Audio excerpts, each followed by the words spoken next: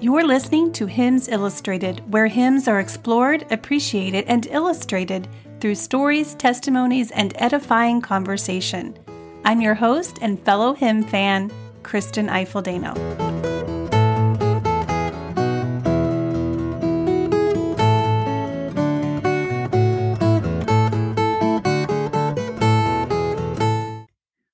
Hello, everyone. It is so good to have you listening in today. In our Remember segment, we're going to look closer at stanza 3 of our Hymn of the Month, which has some of my favorite thoughts and lines found in hymnody. And then in our Discover segment, we'll acquaint ourselves with quite an old hymn filled with powerful truth, of course, but what makes it sound different to us is the fact that it draws on several Old Testament stories we learned in Sunday school. And often we don't really sing about biblical accounts, especially from the Old Testament. Our hymns are a little more generalized, which is good, but sometimes it's really special when we find a hymn that has an allusion to an actual biblical account. It makes it a little bit more poignant. But first, I have a testimonial from someone very dear to me, my own mom.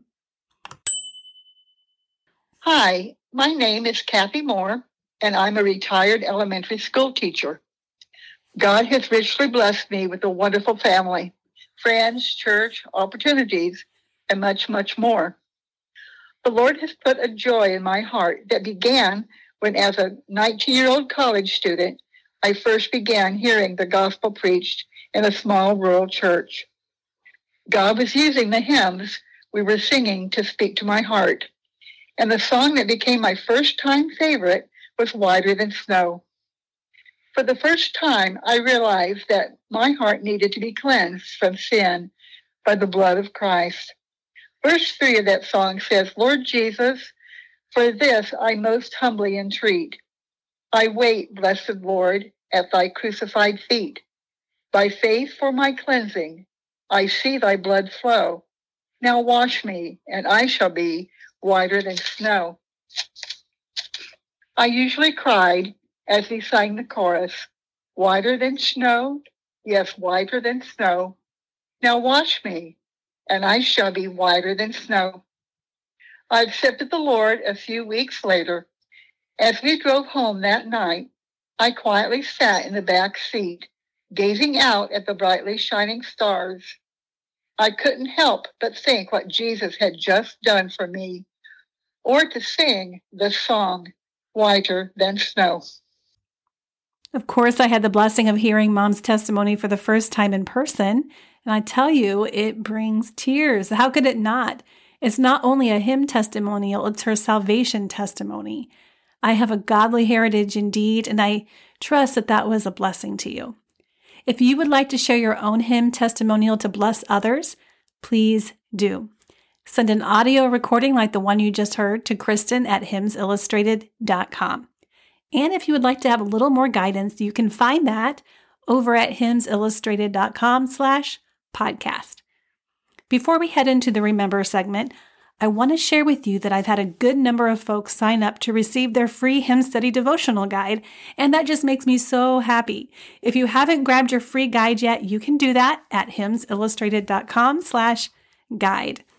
That guide is just a taste of what you will see going forward over here at Hymns Illustrated, and I'm making plans on producing even more hymn study resources because I'm convinced God's plan for hymns extends far past the pew or the platform and into the daily lives of God's people everywhere.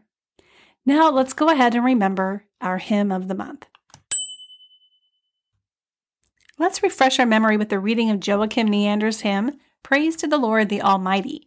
And if you're not subscribed to the Hymn of the Month newsletter yet, I encourage you to do that. Just go over to hymnsillustrated.com at the top of the homepage and subscribe.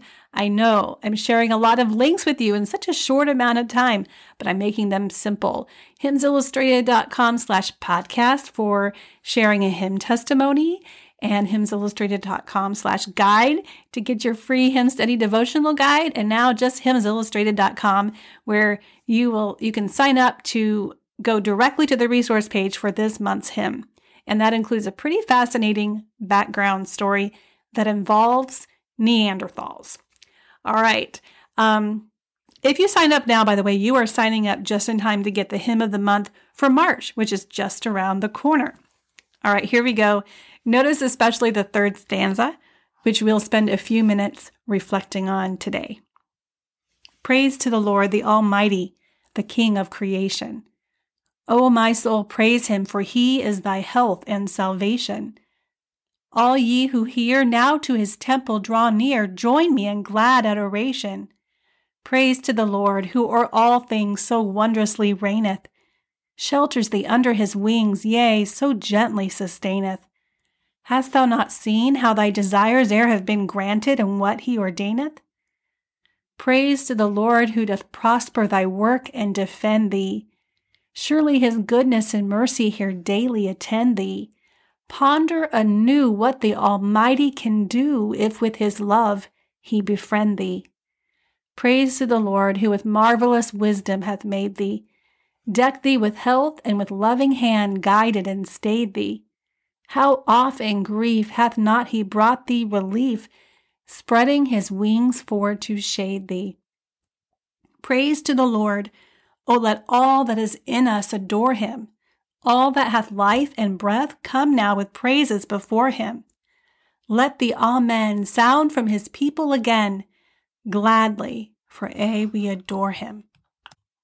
All right, well, February is nearly gone and went by so fast that today we'll focus mostly on stanza 3, but I do want to point out to you some wonderful biblical truth alluded to in stanzas 4 and 5 as well. In the free hymn study devotional guide I keep mentioning, you'll see a reference sheet that has the entire hymn with cross-references just like the kind you see in your Bible. This hymn was filled with so many allusions to Scripture, it just blew me away. So let me read for you stanza 3, pausing to read the related Scripture passage at the same time.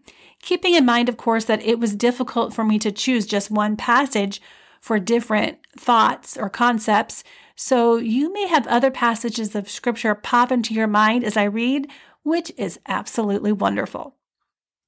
Praise to the Lord, who doth prosper thy work and defend thee. Let the favor of the Lord our God be upon us, and establish the work of our hands upon us. Yes, establish the work of our hands. Psalm 90:17. Surely his goodness and mercy here daily attend thee. Surely goodness and mercy shall follow me all the days of my life, and I shall dwell in the house of the Lord forever. Psalm 23:7. Ponder anew what the Almighty can do, if with his love he befriend thee.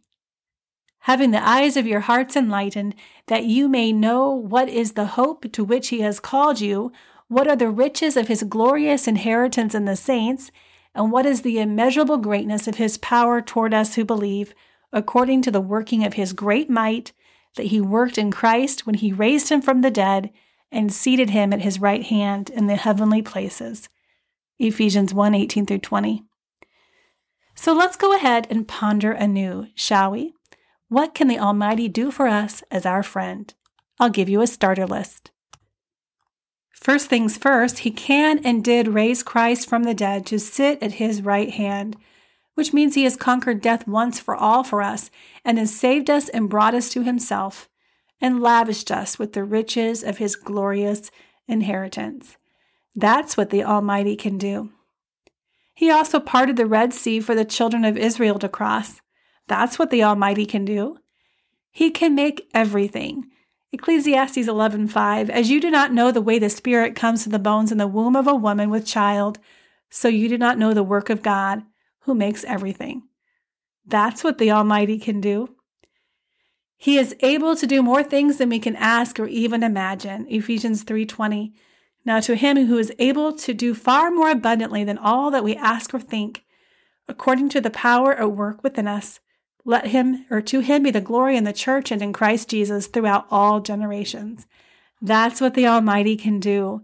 He performs wonders that cannot be fathomed and miracles that cannot be counted. Job 9:10, who does great things beyond searching out and marvelous things beyond number. That's what the Almighty can do. He can do anything He wants, whenever He wants. Psalm 115:3, our God is in the heavens. He does all that He pleases. That's what the Almighty can do. He also spoke the universe into existence. Genesis 1:3, and God said, "Let there be light," and there was light. That's what the Almighty can do, and this is just a starter list. So my question for you is, based on what Scripture teaches us about the loving heart of God and His almighty power, what can and will He do for you? Well, I didn't make it to the final 2 stanzas this month in our month-long hymn study. There are some truths in these final 2 stanzas that will help you take the truth of God's almighty power and believe it for yourself. And by that, I mean it will help you realize God's almighty power isn't some far-off fact to consider just in your mind. Academically, it is a personal truth to apply to your heart because He is a personal God who works powerfully on your behalf because He loves you. Whatever you're going through right now, His love and power will see you through. Not always the way we in our human wisdom think He should, but always perfectly aligned with His perfect will. Notice in stanza 3 that His goodness and mercy follow us. And notice in stanza 4 that He sustains us even through deep grief. And then notice in the final stanza, which helps us conclude our hymn study on a strong, joyful note, that He is worthy of not only our praise, but our deep, intense love.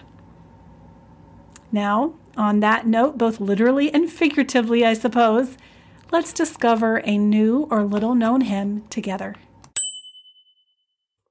If you think about it, most hymns we know today are focused on general truths about God and the Christian life, which is a very good thing, but not a whole lot allude to actual people we read about in the Bible. But so many things about God are illustrated in the lives of these Old and New Testament characters, and I think our childhood Sunday school teachers were on the right track. But all is not lost in the world of hymnody thanks to the Olney hymnal, which was compiled by John Newton of Amazing Grace fame, and included mostly his hymns, but also several from his friend William Cowper, who is also a well-known secular poet, but who also wrote hymns and religious poetry. You may be more familiar with There is a Fountain Filled with Blood by William Cowper and God Moves in Mysterious Ways, His Wonders to Perform. Olney hymn number 17 was written by Cowper himself. It's entitled Jehovah Nissi, the Lord my banner, and goes like this. Listen for the Bible characters that you learned about in Sunday school. By whom was David taught to aim the dreadful blow when he Goliath fought and laid the Gittite low? No sword nor spear the stripling took, but chose a pebble from the brook. 'Twas Israel's God and King who sent him to the fight, who gave him strength to fling and skill to aim aright. Ye feeble faints, your strength endures because young David's God is yours. Who ordered Gideon forth to storm the invader's camp with arms of little worth, a pitcher and a lamp? The trumpets made his coming known, and all the host was overthrown. Oh, I have seen the day when with a single word, God helping me to say, my trust is in the Lord. My soul has quelled 1,000 foes, fearless of all that could oppose.